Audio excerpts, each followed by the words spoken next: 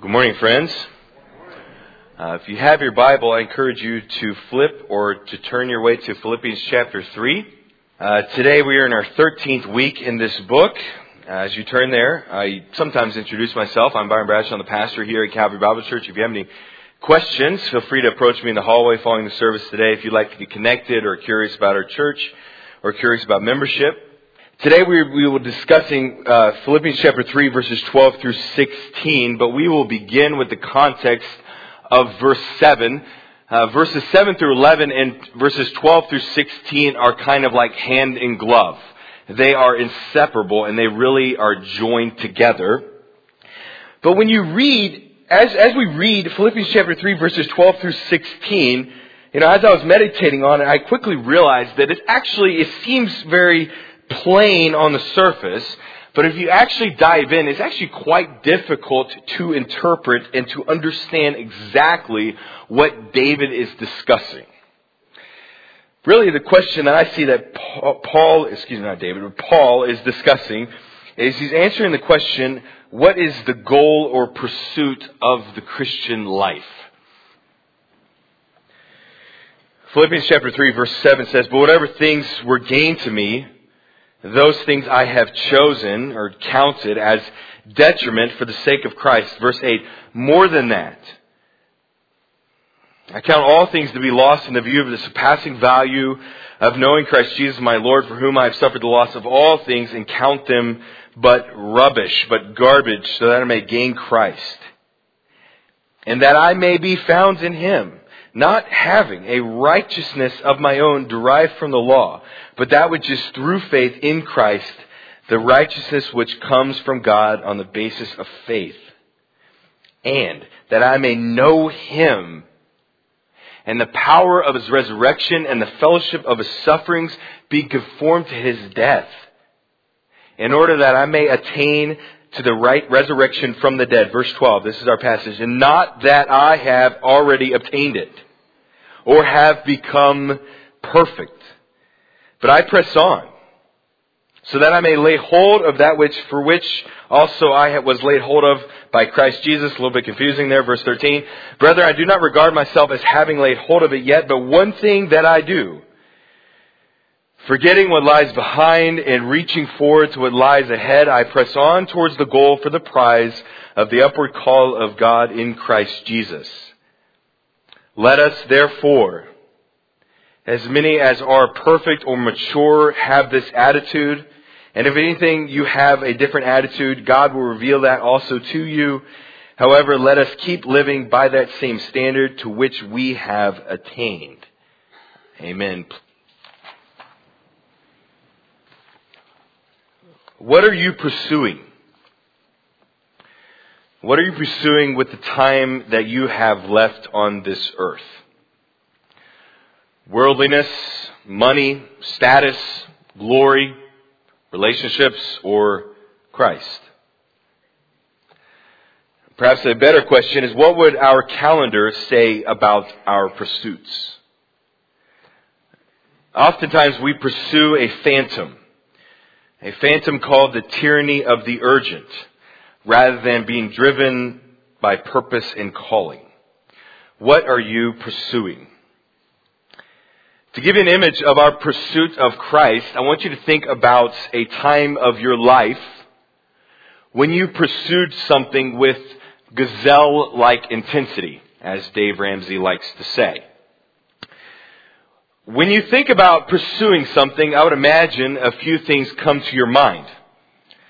To pursue becoming debt-free, to see your grandchildren again, to travel or to retire. To some of us, we pursue fame or wealth or a promotion or glory, or we pursue the search of meaning. When I thought about this question of what do I pursue, I began to think about a relationship that I have. When I think about pursuing something, the most vivid picture that I have is the picture of pursuing my future wife. When we were dating, we used to stay up until 4 a.m. in the morning, okay? Anybody else do that? Okay, on a landline. You still remember those things? Okay. But we would stay up late at night until 4 a.m. in the morning. We would look at the clock. Oh man, hang up the phone. But we would sit up talking about dreams, about God, about our future, about all the things personal. And we did that until my future father-in-law told me that was not a good idea. Okay? But when we were pursuing marriage, we went on a date every week. Every Friday night we made time for one another. And of course, I picked up the tab. When we were dating, we would go out of our way to see each other. I used to come by Laurel's work about every time she worked. She worked at a local ice cream shop, but I really wasn't there for the ice cream. When we were pursuing each other, mistakes of the past were quickly forgotten, and the focus is always on the present and the future. But then, as most marriages, the pursuit changes. But the pursuit of your spouse should never stop. The pursuit of a marital relationship changes when school or tragedy or work or children come along. But the pursuit of your spouse, the pursuit of my spouse, should never stop. We never really arrive at perfection. We never arrive at perfect unity. But this unity should always be our goal. Marriage is a pursuit, and only when our pursuit stops, only when we put our feet in the sand, only until we demand our way or the highway do we encounter drift. Stopping the pursuit of one's spouse is like watching two pieces of wood drifting apart on an ocean of priorities. I share this image, this illustration, because I see that this is an image of our relationship with God. I share this illustration as a picture of our walk with the Lord. Is that when we believe in Jesus Christ, we enter into a lifelong pursuit. As a young man, all I ever seemed to hear was to believe, right? To believe. But I never remember hearing very often that I should also follow. I never heard that we should not only believe, but after belief, we should pursue our Savior with absolute vigor. The moment you believe in Jesus Christ, that is not the end. That is merely the beginning of your relationship with the Lord. And the rest of our days, as long as our lungs have breath, we should pursue Him all the more. As long as our lungs have breath, we must seek to prioritize Him above everything else, and we must pursue Him without hindrance. But what does that look like? What is the goal of this pursuit? What is the pursuit of the Christian life? That question is our quest today. If you have your Bible, open up again to Philippians chapter 3. As you turn there, to quickly set the stage for our discussion, Philippians chapter 3, verses 12 through 16, really come towards the end of Paul's personal testimony. Philippians chapter 3, verses 1 through 16, Paul really shares his story of how he was raised in the Jewish law, in Judaism, how he thought that he obtained righteousness before God based on obedience to the law.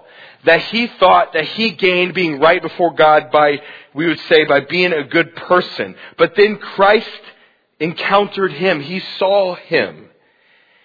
And when Paul encountered Jesus on the road to Damascus and after, Paul was faced with a very simple but very difficult choice. And the choice was this. The choice is quite simple. It is either Christ or everything else.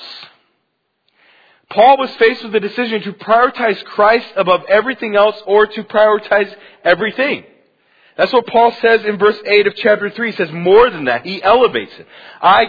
We saw this last week, I count all things, to be lost. That word lost means detriment. I count all things to be lost in the view of the surpassing value of knowing Christ Jesus, my Lord, for whom I have suffered the loss of all things, and count them as rubbish, so that I may gain Christ. In order to really know Christ intimately, in order to really know Him, we must what? We must choose Him above everything else. That's the choice. But as I unpack the text, because as I see Philippians chapter 3 and beyond, as I preach the Bible week after week after week, after 2.5 years of doing it multiple times a week, it still has not gotten old. I still enjoy it. It's like as I read the text and as I prepare the text and share it with you all, it's like the pages are just dripping truth.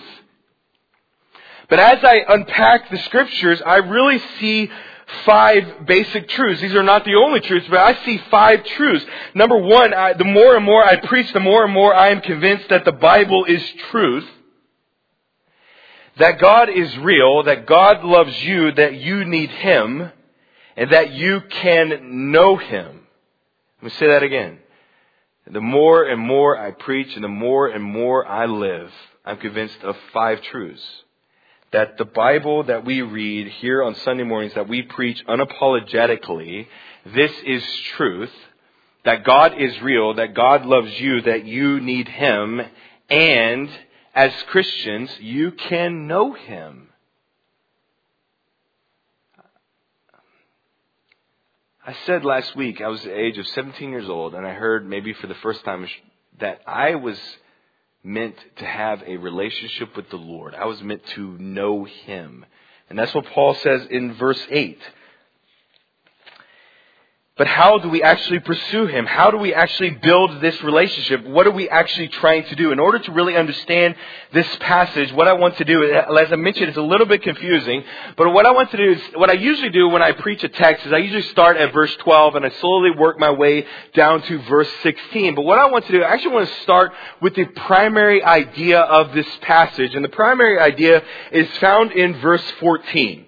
Notice it with me, of chapter 3. It says, I press on. Notice that. What image comes to mind? I press on towards the goal for the prize of the upward call of God in Christ Jesus.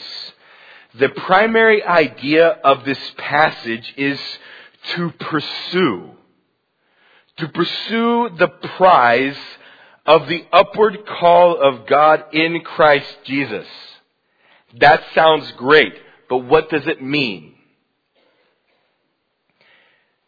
But when you read verse 14, what comes to mind? What image does Paul evoke? As I read this passage, the image that came to mind was a race. That when I read verse 14, I think of the 100-meter dash, right? You have 8 people lined up at the starting line, and as the gun goes off, they run the race. And this is the exact image that Paul is trying to evoke in us. Paul sees the Christian life oftentimes as a race, seen in 1 Corinthians chapter 9, that he is trying to run a race, but not just to finish, but to finish well, to finish for a first place prize. Unlike many Christians, Paul is not running the Christian life for glory or for fame or for feeling. Paul is running the race for the prize, and notice what it says of the upward call of God in Christ Jesus. That phrase sounds nice, but what does that mean? This phrase is the key to really understanding this passage and what it means to pursue our Savior. And when I read this phrase of the upward call of God in Christ Jesus, when I read this phrase this week in Panera Bread and before, I thought about my personal calling. Instantly. That's what came to my mind. That my personal calling to be a pastor and to preach the Word. You know, I was part of a church in my past that thought everything was a calling. Okay, I'm called to this and I'm called to do this. It was like this most overused word. It was totally misused and abused, okay? That basically I'm hungry, therefore I'm called to eat. It was just craziness. But I don't think Paul is really referring to his own personal call to be a light to the Gentiles. He's referring to something else. He's referring to the prize, the upward call that every Christian has. Notice verse 12. Go back in your text. Verse 12. It said, not that I have already obtained it. What is he talking about there? Not that I've already obtained it or have already become perfect. But I press on, so that I may lay hold of that for which also I was laid hold of by Christ Jesus. What is Paul pursuing? What is his goal? I would say his goal is to become perfect. That's what he said. Not have already attained it or have already become perfect. Paul's pursuit in the Christian life, as he lives, as long as his lungs have breath, he is pursuing perfection until Christ returns. That's what he says.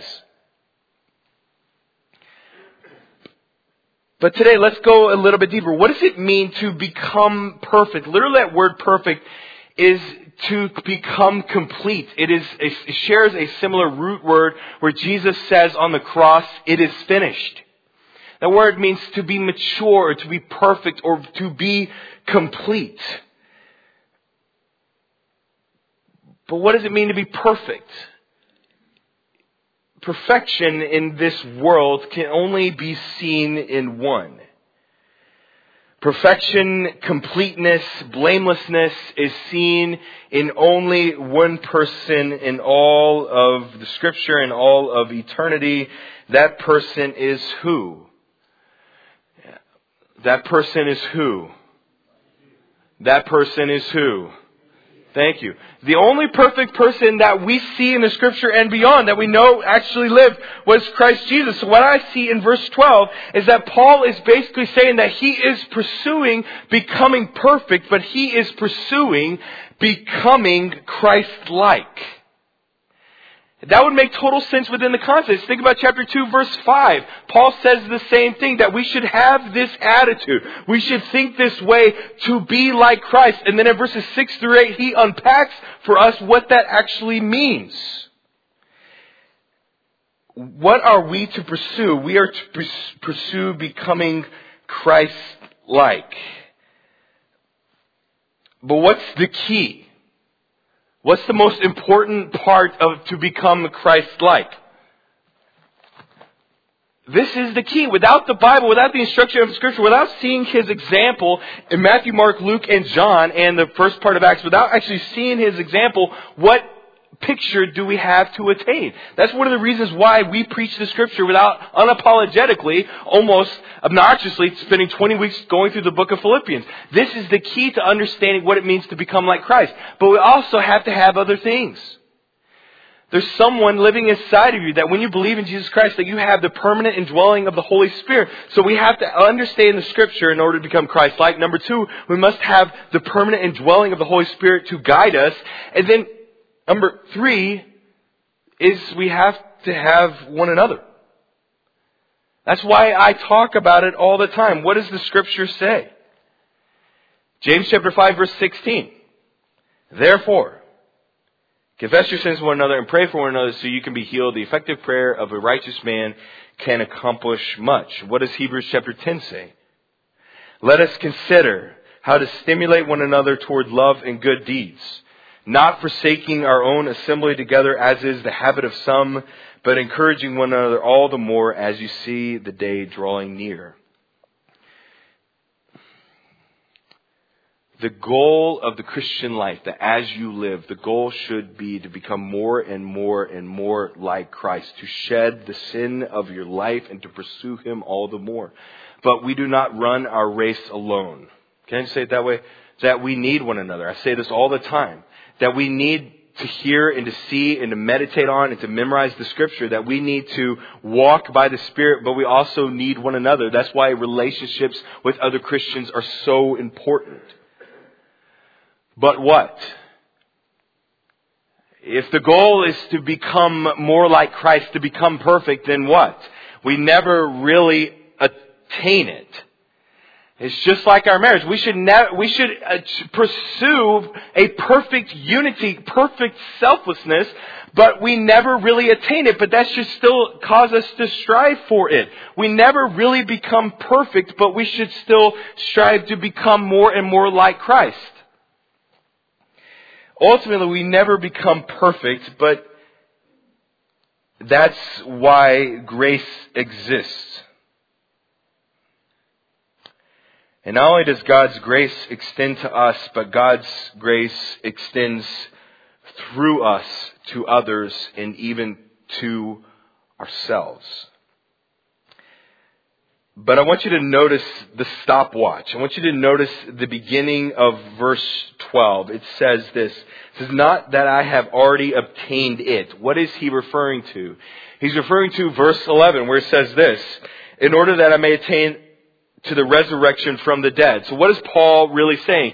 That Paul's pursuit is to become perfect or to become Christ-like until what? Until he has obtained the resurrection of the dead. What is that referring to? That's referring to the return of Christ. So catch what Paul is saying. That Paul will pursue Christ as long as his lungs have breath and as long as Christ has not returned. What is the pursuit of the Christian life? To pursue Christ's likeness until Christ returns.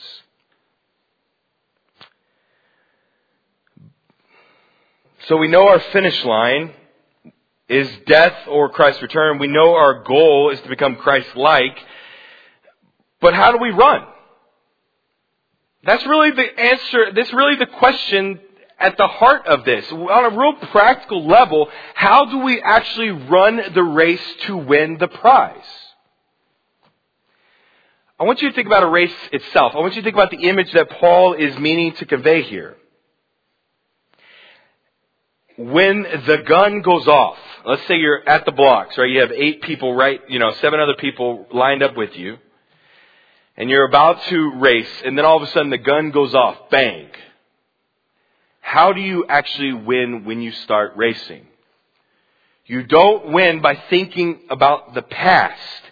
You win by focusing on the future, right? If your mind is always focused on how you got out of the blocks or how you did this, you will never win. You win by setting your eyes on the prize in front of you.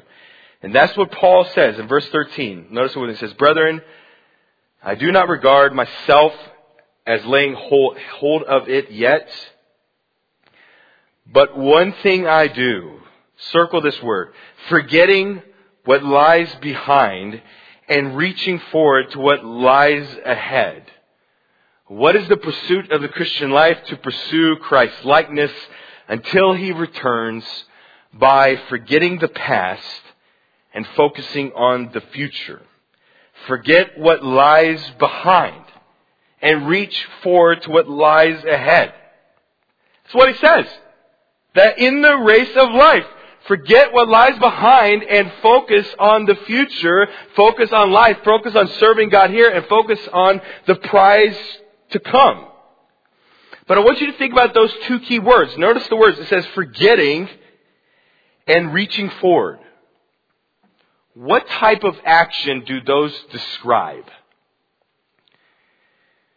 Those 2 words, forgetting and reaching forward, describe, in my opinion, a very conscious, purposeful choice.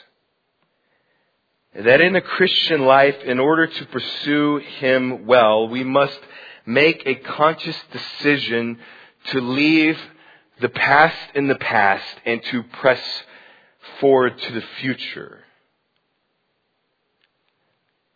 I think we can learn from the past, but each day, moment by moment, we must make an intentional decision that when we crawl out of bed, we must press forward to the will of God in our lives for that day.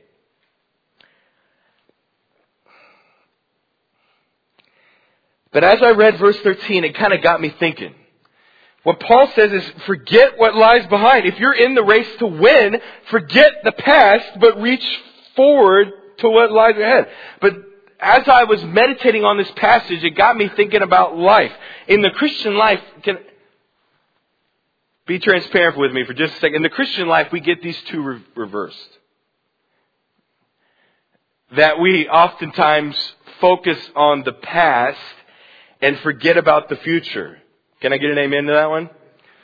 So many times that we run the Christian life regretting things from the past and totally forgetting about the goal of the future. We get these two swapped. No wonder we're tired. No wonder we're confused on how to run the Christian life. There's so many times that we are so consumed by our past mistakes and sins that it cripples us in our race forward. How can we expect to run the race of the Christian life while we look backwards? Forget what lies behind and reach for what lies ahead. So many times we get these backwards. We are focused on past mistakes that we have made. Our past sin, our past mistake with another person. A mistake in parenting, a mistake on a report. And we become so consumed by what we did that it cripples us spiritually. We are stuck in the quicksand of our past resentments. Some of us here today, I will say this, that this is a family thing in my life, is that some of us struggle with past resentments, the way people hurt us in the past or past business dealing. Some of us are crippled or stuck in the quicksand of past goals that we did not accomplish. Let's be transparent. The past as a Christian, because we are fallen and sinful, the past consumes us. Let it go. Focus on the future. Focus on becoming Christ-like. That as long as your lungs have breath, focus on becoming more and more like your Savior, Jesus Christ, and less about the mistakes that you have in the past.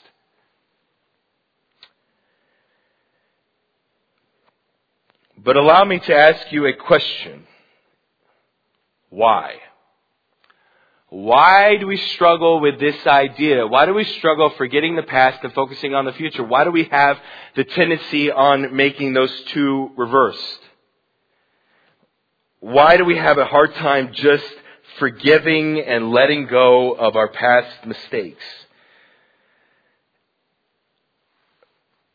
Perhaps the reason we struggle to forgive ourselves, perhaps the reason we struggle to forgive others is because we struggle to understand God's forgiveness to us. The reason oftentimes that we are stuck in the quicksand of our past mistakes is because we struggle to really understand God's forgiveness to us. What does the Scripture say about God's forgiveness to us? If you don't have these circled in your Bible, do so. 1 John 1:9. That if you confess your sins, He is faithful and righteous to forgive us our sins and to cleanse us from all unrighteousness. Psalm 103 verse 12. As far as the east is from the west, so far He has removed our transgressions from us. What does Romans chapter 3 say? For all have sinned and fall short of the glory of God, being justified, declared innocent as a gift by His grace through the purchase or redemption which is in Christ Jesus, whom God displayed publicly as a satisfaction in His blood through faith. And this was to demonstrate His righteousness, because in the forbearance of God, He passed over our sins previously, currently, and forever committed. Forget what lies behind and focus on the future.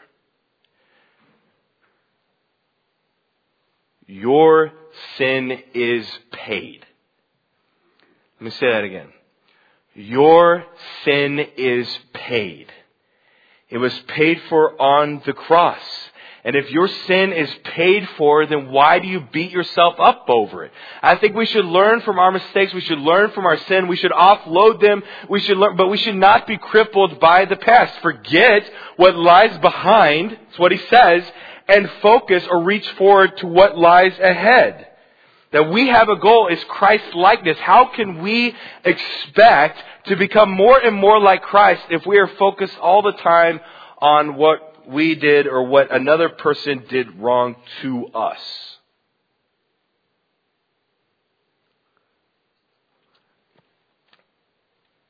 This struggle of mixing these two is real. And it is an epidemic in our lives. But we have help.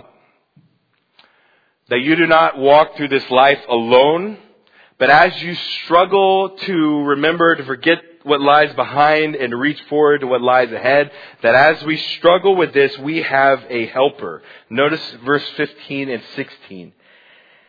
It says, "Let us therefore, as many as are perfect," same word as verse 12 here, in my opinion, Paul means mature. "Let us therefore, as many as are mature, have this attitude." Notice that phrase. It's the same one used in Philippians chapter 2, verse 5, that this is the primary command. "Therefore, let us, as many as are mature, have this attitude." Think this way. To let it go and press forward. "And if," notice this next part, "and if anything you have a different attitude, God will reveal that also to you. However, let us keep living by that same standard to which we have attained." Who is our helper? Says. And if anything you have a different attitude, if you aren't thinking this particular way of forgetting what lies behind and pressing forward to the future of becoming Christ-like, who will reveal it to us? It says God will reveal that also. So catch it.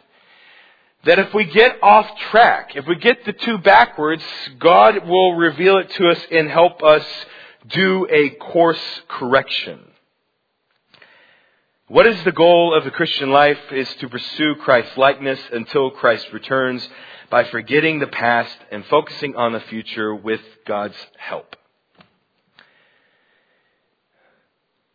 But for my application today, what I have been doing recently is asking myself the question, what is my goal? What do I want the outcome of this message to be based on the text? The outcome I would see is obviously to pursue Christ's likeness, but it is, number one, by releasing the chains of past mistakes and sins, and number two, by reaching for the prize of knowing and becoming like Christ. Friends, release the chains of past mistakes and sins. Let it go. Your sin is forgiven. You may not think it is as a Christian. You may not believe it is here. But according to the Scripture, your sin was paid on the cross. He has paid for all sin, past, present, and future through His perfect Son, Jesus Christ. Whether the conscious or whether your spouse or your family members or your mom and dad say differently, your sin is paid. Let it go. But some of us like to run the race with a big backpack on that we stuff full of thoughts and full of errors and full of self-condemnation and full of grudges and resentment. Put it down. How can we really run the race of the Christian life being weighed down? How can we run the Christian life running like this? And number two, reach for the prize. Press forward to the prize of knowing and becoming like Christ. I cannot say this enough, that you are meant to know God. But it comes when we prioritize Him. That a relationship with the Lord, if we are pursuing Him, that relationship should cause us to slowly become more and more and more Christ-like. And as we get off the path, God is there to help. That's what it says.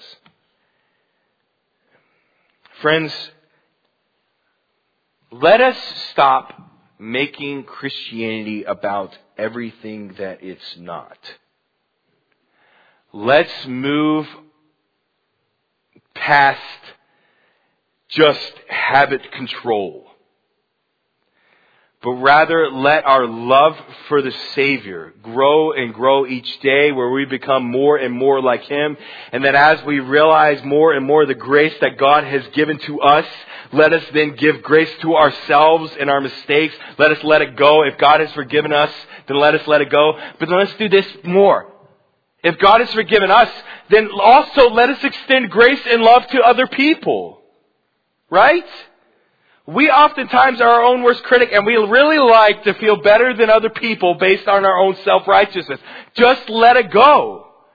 Become more like Christ, a man who was perfect, that we should strive to attain, a man that was full of love, that cared for people, and that was always about glorifying His Father in heaven at all times. Reach for the prize, to win the race, to spread His glory here for His glory there.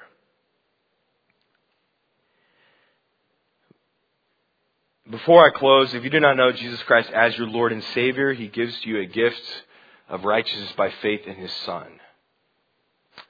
If you have never believed in Jesus Christ as your Lord and Savior, then believe in Him and you will be saved.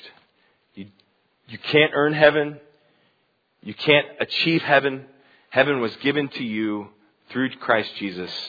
And if you believe in Him, that you will be saved. Bow with me in a word of prayer. Heavenly Father, we thank You for today. Lord, remind us continually to let go of the past. Forget what lies behind. And let us focus on the future. Let us focus on becoming more and more perfect, more and more Christ-like. And Lord, I thank You for the grace and mercy that I see in this passage, that You are there to help us correct our course as we get sidetracked. Lord, I thank You for today, that we would pursue You with all of our heart, mind, and soul. And Lord, that every day that we would wake up, that we would know You more. Lord, I thank You for this morning. And Lord, I thank You just that we can gather together in worship. In Jesus' name I pray. Amen.